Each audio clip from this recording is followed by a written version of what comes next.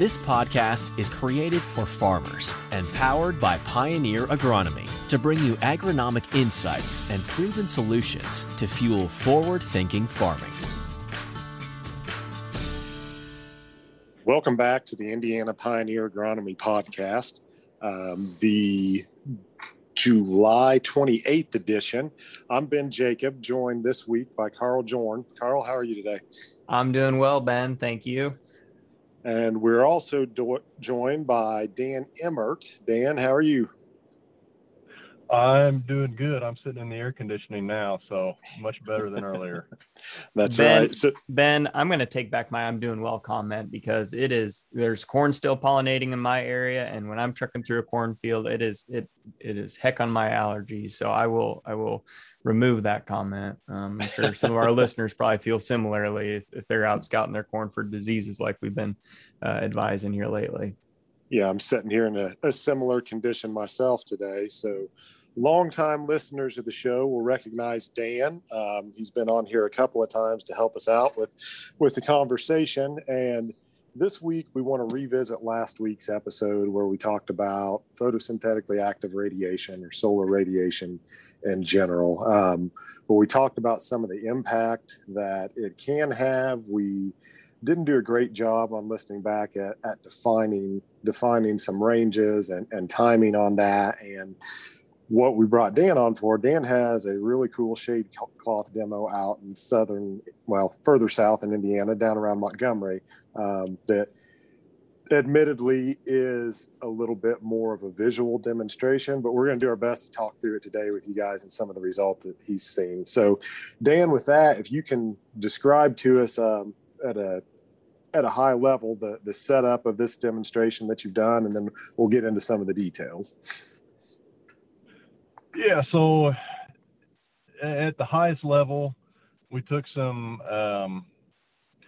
greenhouse shade cloth that blocks about 70% of the sunlight, and the guys at Rosedale Ag in Montgomery built a big structure for us to put over the top of some corn, and we started in the middle of June and left it on there for a certain amount of time and then moved it over to a couple other timings as well.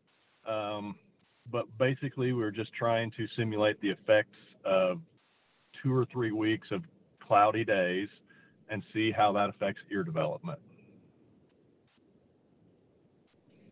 Very good. So to start with your first timing, where you left on for 2 or 3 weeks, what growth stage on the plant are we looking at for these individual timings you're seeing?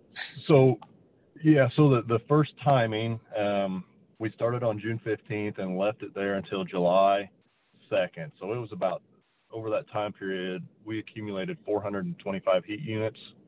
But it was basically, say, V12, V13, somewhere in there, up until we had about 50% of the tassels shooting in the untreated checks. Okay. And then after that, you stayed roughly 2 week windows moving it across the plot, correct? Yes. The next one was from that July 2nd to July 14th. And we were anticipating leaving it on there a little bit longer, but that stress was so severe that we moved it a few days earlier. And then, the next treatment has been on there from the 14th until where we are currently, and then we're getting ready to move it again. Okay. So Dan, we were trying to reduce solar radiation prior to pollination, right during pollination, and then again immediately following pollination to see what the effects on the ears would be at those different timings. So Dan, it sounds like a sneak preview that stress right around flowering probably is going to be where we're having a significant impact, or would you say it remains to be seen because we haven't finished off what it's going to look like in early grain fill stages? Where's your mind at right now? Well, Carl, you have to have grain before you can go through grain fill stress. Fair enough. Still a blister stage. No, it didn't pollinate at all. Oh, golly. Yeah. So 70% reduction in sunlight, which would be, like a rainy day for 2 weeks during pollination, will really, really wreak havoc on corn pollination. So we were out there, I don't know, it was the 13th or 14th looking, and the tassels were out, but we couldn't find any ear shoots where those plants had been shaded for 12 days. So, I think like Ben was saying earlier, it's an extreme demonstration, and probably very rarely would we see that in real world. But say you have a hurricane or, just a combination of multiple stresses, boy, we can really mess up a corn plant. Right. Well, I was just going to say it makes sense, Dan, based on, the plant's going through some hormonal changes at that stage in its life cycle. We're trying to produce new reproductive tissues. And so if we don't have enough to eat at the kitchen table, then we're not going to be able to continue to grow and develop. And so, for those folks that are trying to figure out, well, why was it so much more impactful at that stage in the plant's life cycle, that kind of, from a crude metaphor, physiologically, that's kind of what's going on there. So having quality sunlight around flowering and corn and soybeans for that matter is really, really important. Yeah. And I think one of the interesting things for me was seeing on some of those plants, we ended up with kind of barbell ears, where at the basal end of that ear, we've got normal development. In the middle, it dwindles down to almost nothing. And then it's like the plant was almost ready to give up. And then as soon as that shade was moved, it's like, oh, hey, here's some more photosynthate. I'm going to do everything I can to reproduce. And so then we've got another flush of kernels coming out of the tip of that ear as development continued. So unfortunately, there's not much pollen remaining in the area. But we may end up with a few kernels out of that treatment. So as you look across, as you're moving at this pre-tassel window, last week I think we talked about a reduction in ear length, and that is that what you've observed with your pre-tassel treatment? Yeah, and so we think about plant development in that 2 weeks prior to pollination, having the plant growing as healthily and rapidly as you can, and getting as much photosynthate in there as you can is going to be helpful for maximizing ear length. And where we underwent stress, the ear right now at our blister stage is probably 3 inches shorter than the untreated check, but the total number of potential kernels maxed out at about 35 to 38, whereas in that check that's had normal amounts of sunshine, we're up into the 40s anyway. So yeah, that stress prior to pollination, just like we would expect, reduced the total number of potential kernels long on those ears. So when you touched on having those barbell ears after flowering, and then you moved it again a little bit later, 2 weeks in that treatment, almost 2 weeks, and you moved it again. What sort of impact are you seeing on those R1, R2 ears? Yeah, so, and it's still a bit early on those R1, R2 ears. What I think we'll see as they go back, I'm going to look again tomorrow, but I think we'll definitely see more tip back or kernel abortion up on the ends of the ear. There is already a reduction in diameter if you would compare the untreated check to where we've had the shade after successful pollination, where that plant's just not producing as much photosynthate, and so it's not putting as much into the kernels. But I guess a couple of the other interesting things we've seen under the shade in every single treatment, while it has been shaded, those lower leaves all fire. I think that plant is reallocating resources to the growing points of that plant because it's not able to, produce as much photosynthesis. And the other thing is, temperature is cooler under that shade, and there's also more moisture in the soil. It's just, boy, a day like today, I'd love to be under that canopy.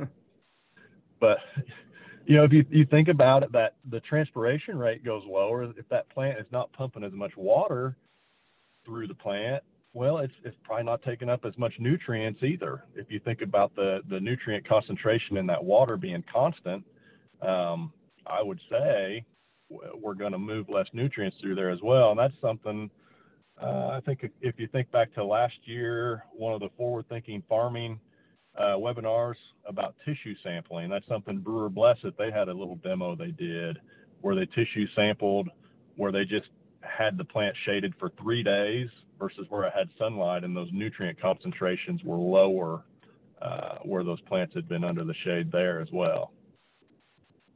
Yeah. So I think this ties in nicely with one of the themes of this summer that we talked about on the podcast is stress. Stress has a compounding effect. It's not as simple as we had this particular stress, we've recovered from it, and now we're off to the races again. All these stresses tend to build off each other, and the shady days, as Dan just outlined, you're bringing in a lot of secondary and tertiary stresses from that one primary stress. So, obviously, Dan, this is a pretty extreme demonstration. We've mentioned that a number of times, but it's not uncommon for us to see 4, 5, 6 cloudy days in a row where at least part of that day has pretty heavy cloud cover. And Carl, I'd have to assume as you get closer to the lake up that way that's pretty realistic as well. So with that, we know, there has been some research around this and some published studies with similar treatments as to what Dan's done. So the big question comes to, if I do encounter that weather and I get a week straight or 2 weeks straight of these cloudy days, what sort of impact is that going to have? Dan, do you have any observations or anything you'd contribute around that question? I think part of it depends on how severe the stress is and if there's compounding stresses. So say we have rain for 3 days, and then also, so the soil is saturated, and then another front moves through and we have root lodging associated with it as well, and continued shade. That's going to be a lot worse than just, a week of cloudy weather. So as you said, secondary, tertiary, additional stresses are going to have a big impact. But, kind of the idea for this study came from a Pioneer Field Focus or Crop Facts article. I believe it was from 2015, where we had lower levels of PAR during grain fill. And they went back and pulled a couple of agronomy journal articles or some published research that had been done with this same type of thing. And one of them was a 2009 study where they used 50% shade cloth, or I guess 55%, and where they shaded it for 4 weeks prior to silking, it reduced yield by 3%, which wasn't statistically significant. But at silking was a 12.5% reduction, and then 3 weeks shade for 3 weeks after silking was a 21% reduction in yield. So, and that comes through change in the number of kernels per row, but then also in kernel weight. So, and 3 weeks of continuous cloudy weather is in itself pretty extreme. But I guess the point is, we think about rainfall and we think about temperature, and they talk about that on the news every single night. And we, there's the drought monitor, and we worry about all those types of things, but we don't really track and quantify photosynthetically active radiation or solar radiation, whatever you want to call it, or however you want to measure it. We don't really track it that well, but it can have an impact on yield. And, that is one of the things in our PKP plots where we can go in and we can give our plot cooperator a growing season report that shows, hey, during pollination, we had lots of sunny days, or we had cloudy days, or that and kind of figure out why we may be seeing more kernel tip back, or why are ears longer than normal this year. I went back and pulled the 10 years of previous plot data for the location where we have that shade cloth, and then another neighboring plot where, you know, we've been there for 10 years as well. You know, things happen. You don't get the data every single year, but between those two, I had the data going all the way back to 2010. And if you throw out 2012, because moisture was obviously the limiting factor there, the highest yields always came when we had sunny days during pollination. And there was some effect with clouds during grain fill, but that surprised me that the greatest correlation was the sunny days during flowering and pollination. Yeah, I'm tracking with you on that, Dan. I would have thought that you would have seen just as much of an impact, if not more, on the grain fill side of things, because, you know, it like you said, temperature is critically important, precipitation is critically important as we're going through grain fill. So if we've got cloudy days and, you know, say we're cloudy, but we're pretty warm out, and you're racing through, you know, from a developmental standpoint, getting to physiological maturity, but you don't have the same quality of sunlight to be able to create as much photosynthate as possible. Obviously, we're not going to be maximizing our yield potential there. So it's interesting that the reproductive parts of the corn plant are so highly sensitive, you know, based on your analysis there and based on the previous studies where, you know, as we're entering into flowering or shortly thereafter, that may be the most sensitive time, or at least, you know, top two most sensitive times to be wishing for, you know, clouds to go away, if you will. I think the other interesting thing, Carl, you know, those plots were 5-7 miles apart. Sometimes they were planted 2 weeks apart from each other. And, you know, you take 2014, which was a great year for us. We had a cool grain fill period. It really extended the time to pack those kernels. But the plot that yielded more was the one that had the sunshine during pollination. And then, you know, the one that wasn't quite as good, planted a little bit later, and it hit that cloudy stretch. So even 5 miles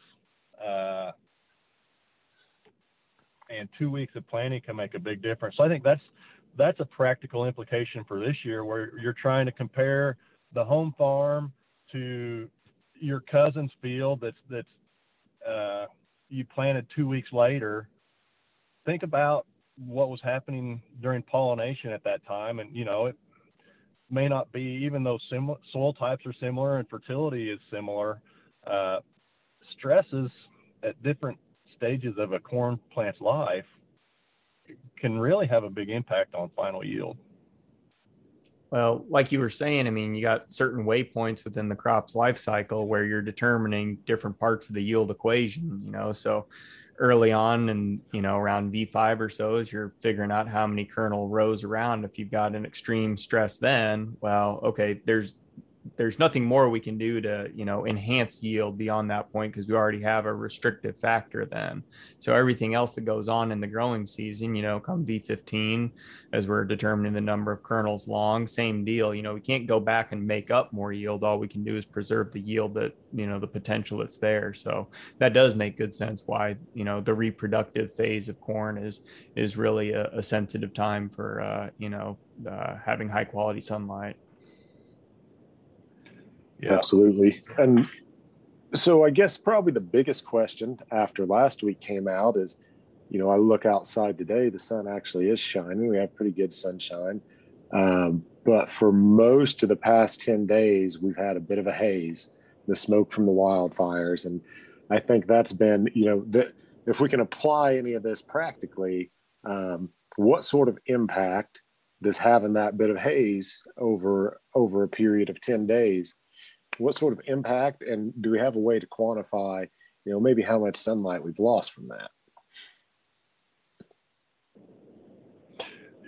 You would be surprised how many people have asked that question. I'm sure you've got a ton of those same questions, Ben and Carl.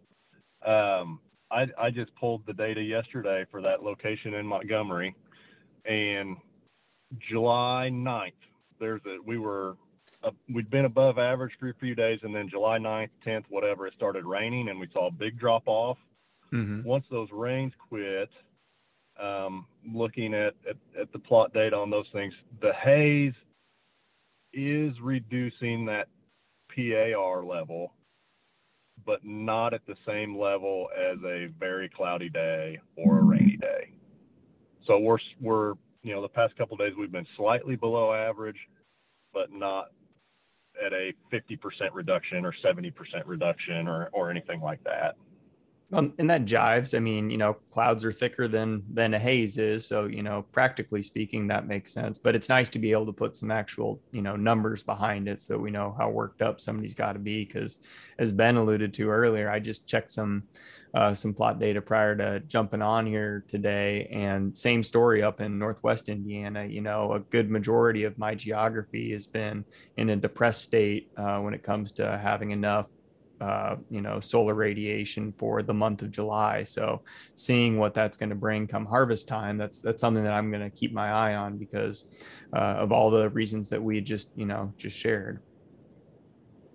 Another way that a grower could check that fairly simply, it won't be scientifically precise, but if you go into your Granular Insights account or Pioneer Seeds and you have the imagery turned on, that software has some filters in it where if it's a cloudy day, you're not going to have a satellite image.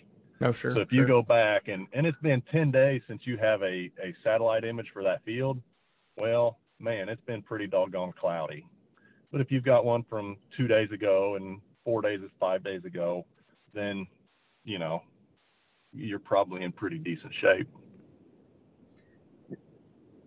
Well, one thing in this conversation, when I used to work out in the Western Corn Belt in central Nebraska, big differentiator that a lot of people would think of as, well, it's more humid back here, home in Indiana. And so maybe that's the biggest difference. But one thing that probably doesn't come to mind as readily for a lot of folks is, well, we have significantly more rainfall out here. And obviously they've got, a more arid climate out there, but our rain comes from clouds. And so we've got significantly more cloudy days than what they have as you keep on traveling west. So a significant advantage for the folks, as long as you're able to water in over a pivot for the folks in Nebraska, is you got really high quality solar radiation, where as for us, that humidity and that extra precipitation does come with a bit of a penalty to it. So just one more differentiator between us in the East and those folks out West. So if we can sum that bit of the conversation up, Dan, is it fair to say that while we are losing from the haze some solar radiation, that the likely impact of that it should be minimal at this point? Yeah, it's a lesser impact than, say, if we had an inland hurricane or something like that with total cloud cover, for sure. Very good. So at this point, we'll pivot just a little bit, and even though it may feel like we've beat fungicides and we beat diseases to death, there are two diseases in Indiana that can give us fits because, well, they're relatively new to deal with, and they're very aggressive, that being tar spot and southern rust. So with all the moisture that we've had, down in the southern part of the state, we've had some very warm days. We'll start with you, Carl. What are you seeing on tar spot, and what advice would you give with where your crop's staged at? Sure. So a lot of the crop in Northwest Indiana right now, we got actively pollinating corn, and that's on the back end of blister stage. So that would probably capture the majority. In terms of disease pressure, tar spot is becoming more prevalent. I've got folks that'll text me pictures now on the regular saying, is this tar spot, or I just found my first lesion of the season. So contrary to maybe some of the what folks are seeing, out and about on social media, what have you. Yes, tar spot is out there, but we're not at an epidemic by any means. It's lesions can be found in fields with history of tar spot, and it is here a little bit earlier than the norm is. But if you don't have a history of tar spot, I wouldn't go out, and be fearful or fraught whether you need to make an application here tomorrow or something of that nature. So no different than all the guidance we give. Continue scouting those fields. If you had tar spot that showed up here 2 weeks ago and you haven't jumped back in that field, I'd strongly advise you to make sure that's not, progressing far quicker than what you'd expect to. But it's definitely easier to find out there as opposed to really having to hunt for it. And then just with the humidity that we're experiencing this week, that lends itself to other fungal diseases. And so you all down south can probably speak to how things are looking from a southern rust perspective, or even a peek behind the curtain on gray leaf spot. Because some of the models you look at, it kind of makes you wonder, well, am I going to have that disease show up clear up north in Indiana, or how's that coming? Yeah, so I've not found any southern rust yet. The counties I cover aren't lit up, but you look at spore traps and the weather pattern, it's most certainly here at a really low incident. But Dan, you've found some. What sort of severity are we looking at? What are you telling your growers at this point? Yeah, so you're right. It's very low severity, and when you look at the iPipe website for southern rust and you see a county that is red, all that means is that one leaf has been found and it has been sent to Purdue or another university lab to verify under a microscope that it's southern rust. Basically the southwest tier of counties, if they're not lit up yet, I would expect them to be lit up soon. But like I walked fields all morning this morning, did not see a single southern rust pustule anywhere. And then we had stopped and we were talking and looking at some ears, and I looked down and over, and there's one leaf. And so, okay, it's like kind of mushroom hunting, and you really start looking and looking and looking, and we found 2 more leaves. But it is not my bigger concern at the point is gray leaf spot. Man, fields that have not been sprayed yet for gray leaf spot, it is very easy to find the ear leaf that has a lot of lesions on it, or even starting to find gray leaf spot lesions in the upper canopy. So, we first started finding these lesions about a month ago, and talking about fields reaching that threshold of, if you're finding it within 3 leaves of the ear leaf, you probably need to spray. And the fields that have been sprayed are in pretty good shape, but fields that haven't, or maybe, they got turned in a week ago or 10 days ago and have just been sprayed, there's been quite a bit of gray leaf spot development in those fields. And tying it back to the first part of the conversation, we worry about solar radiation. Well, there's not a single thing we can do about that. But you know what is collecting all that sunlight? It's the leaf area. It's the upper canopy of our plants. And doggone it, we've got a great tool to help protect that leaf area with a fungicide.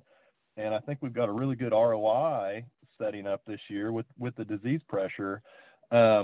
Looking out at the 10-day forecast, it looks like it's going to be warm and maybe not so much rainfall, but we've got humidity overnight, and you walk out at 9 a.m. and there's still some moisture in the canopy. I think southern rust is probably going to continue to develop, but at a slower rate. I think a lot of this April planted corn will probably be okay. A fair amount of it is late milk or early dough stage for me. The stuff that was planted in May is probably a little bit more concerning, especially if you haven't sprayed a fungicide yet. But I just encourage guys to keep walking and looking, and try not to let it get to the point where your shirt turns orange when you walk out of the field before you decide if you need to do something about it. But it's very low incidence and severity at this point. Yeah, and with gray spreading, I mean, we talked about that earlier, that gray was moving pretty rapidly, and you look at the weather that we've had. A key thing to remember about gray is it just needs humidity. It doesn't have to have that leaf moisture to spread at its full potential. So on these days when we do have 85% humidity, Gray can move aggressively if we have the heat. So I think, Carl, that Dan's monologue there at the end pretty well wrapped everything up nicely. So if anybody heard anything and they want to reach out to anybody or have suggestions for topics, things they want to hear about, Carl, where can folks reach you? Ben, folks can follow along with me on Twitter at CJorn, and I hate to ruin the flow of things, but just in the spirit of the fungicide conversation for growers up in northern Indiana, we touched on tar spot, but with respect to western bean cutworm on your sandier acres, we had peak moth flight here a couple weeks ago, and usually you see, the eggs begin to hatch more or less a week after that peak moth flight. And so just as you're out looking for your gray leaf spot lesions or tar spot or northern corn leaf blight, be mindful to look at the flag leaf to see if you find any western bean cutworm egg masses, because there's not a whole lot of time that we have to be able to, get a good insecticide application down to control that pest. So if you haven't sprayed your fungicide yet, maybe something to consider throwing an insecticide in, because for us out here, it only takes having one plant with an egg mass out of every 20. It's a relatively low threshold. So not something that you all down south have to think of all that often, but just something that I'd hate to neglect here as we're kind of coming up against the time of making those decisions. So outside of that, that's a brief plug for those, northern tier counties. And yep. Like I said, see me on Twitter to keep up to date with everything else going on up north. How about Dan Emmert? Yeah, you can find me on Twitter at Dan Emmert or on Facebook. I think that's Dan Emmert Agronomy. But I appreciate the opportunity to be on here today, guys. This was a lot of fun. Yeah. Well, we appreciate you coming on. And if you're not following Dan, certainly get on there and you can see pictures of cool demos and find out what's going on in southwestern Indiana. And to see what's happening just north of there, you can follow me on Twitter at the Ben Jacob or on Facebook at Ben Jacob Agronomy. And guys, we really appreciate you spending your time with us. And with that, we hope you enjoyed it and stay safe. Thank you for listening to this episode from the Pioneer Agronomy team. Be sure to visit pioneer.com/podcasts to access additional episodes and learn more about our extensive on-farm data and innovative digital tools that are fueling forward-thinking farming.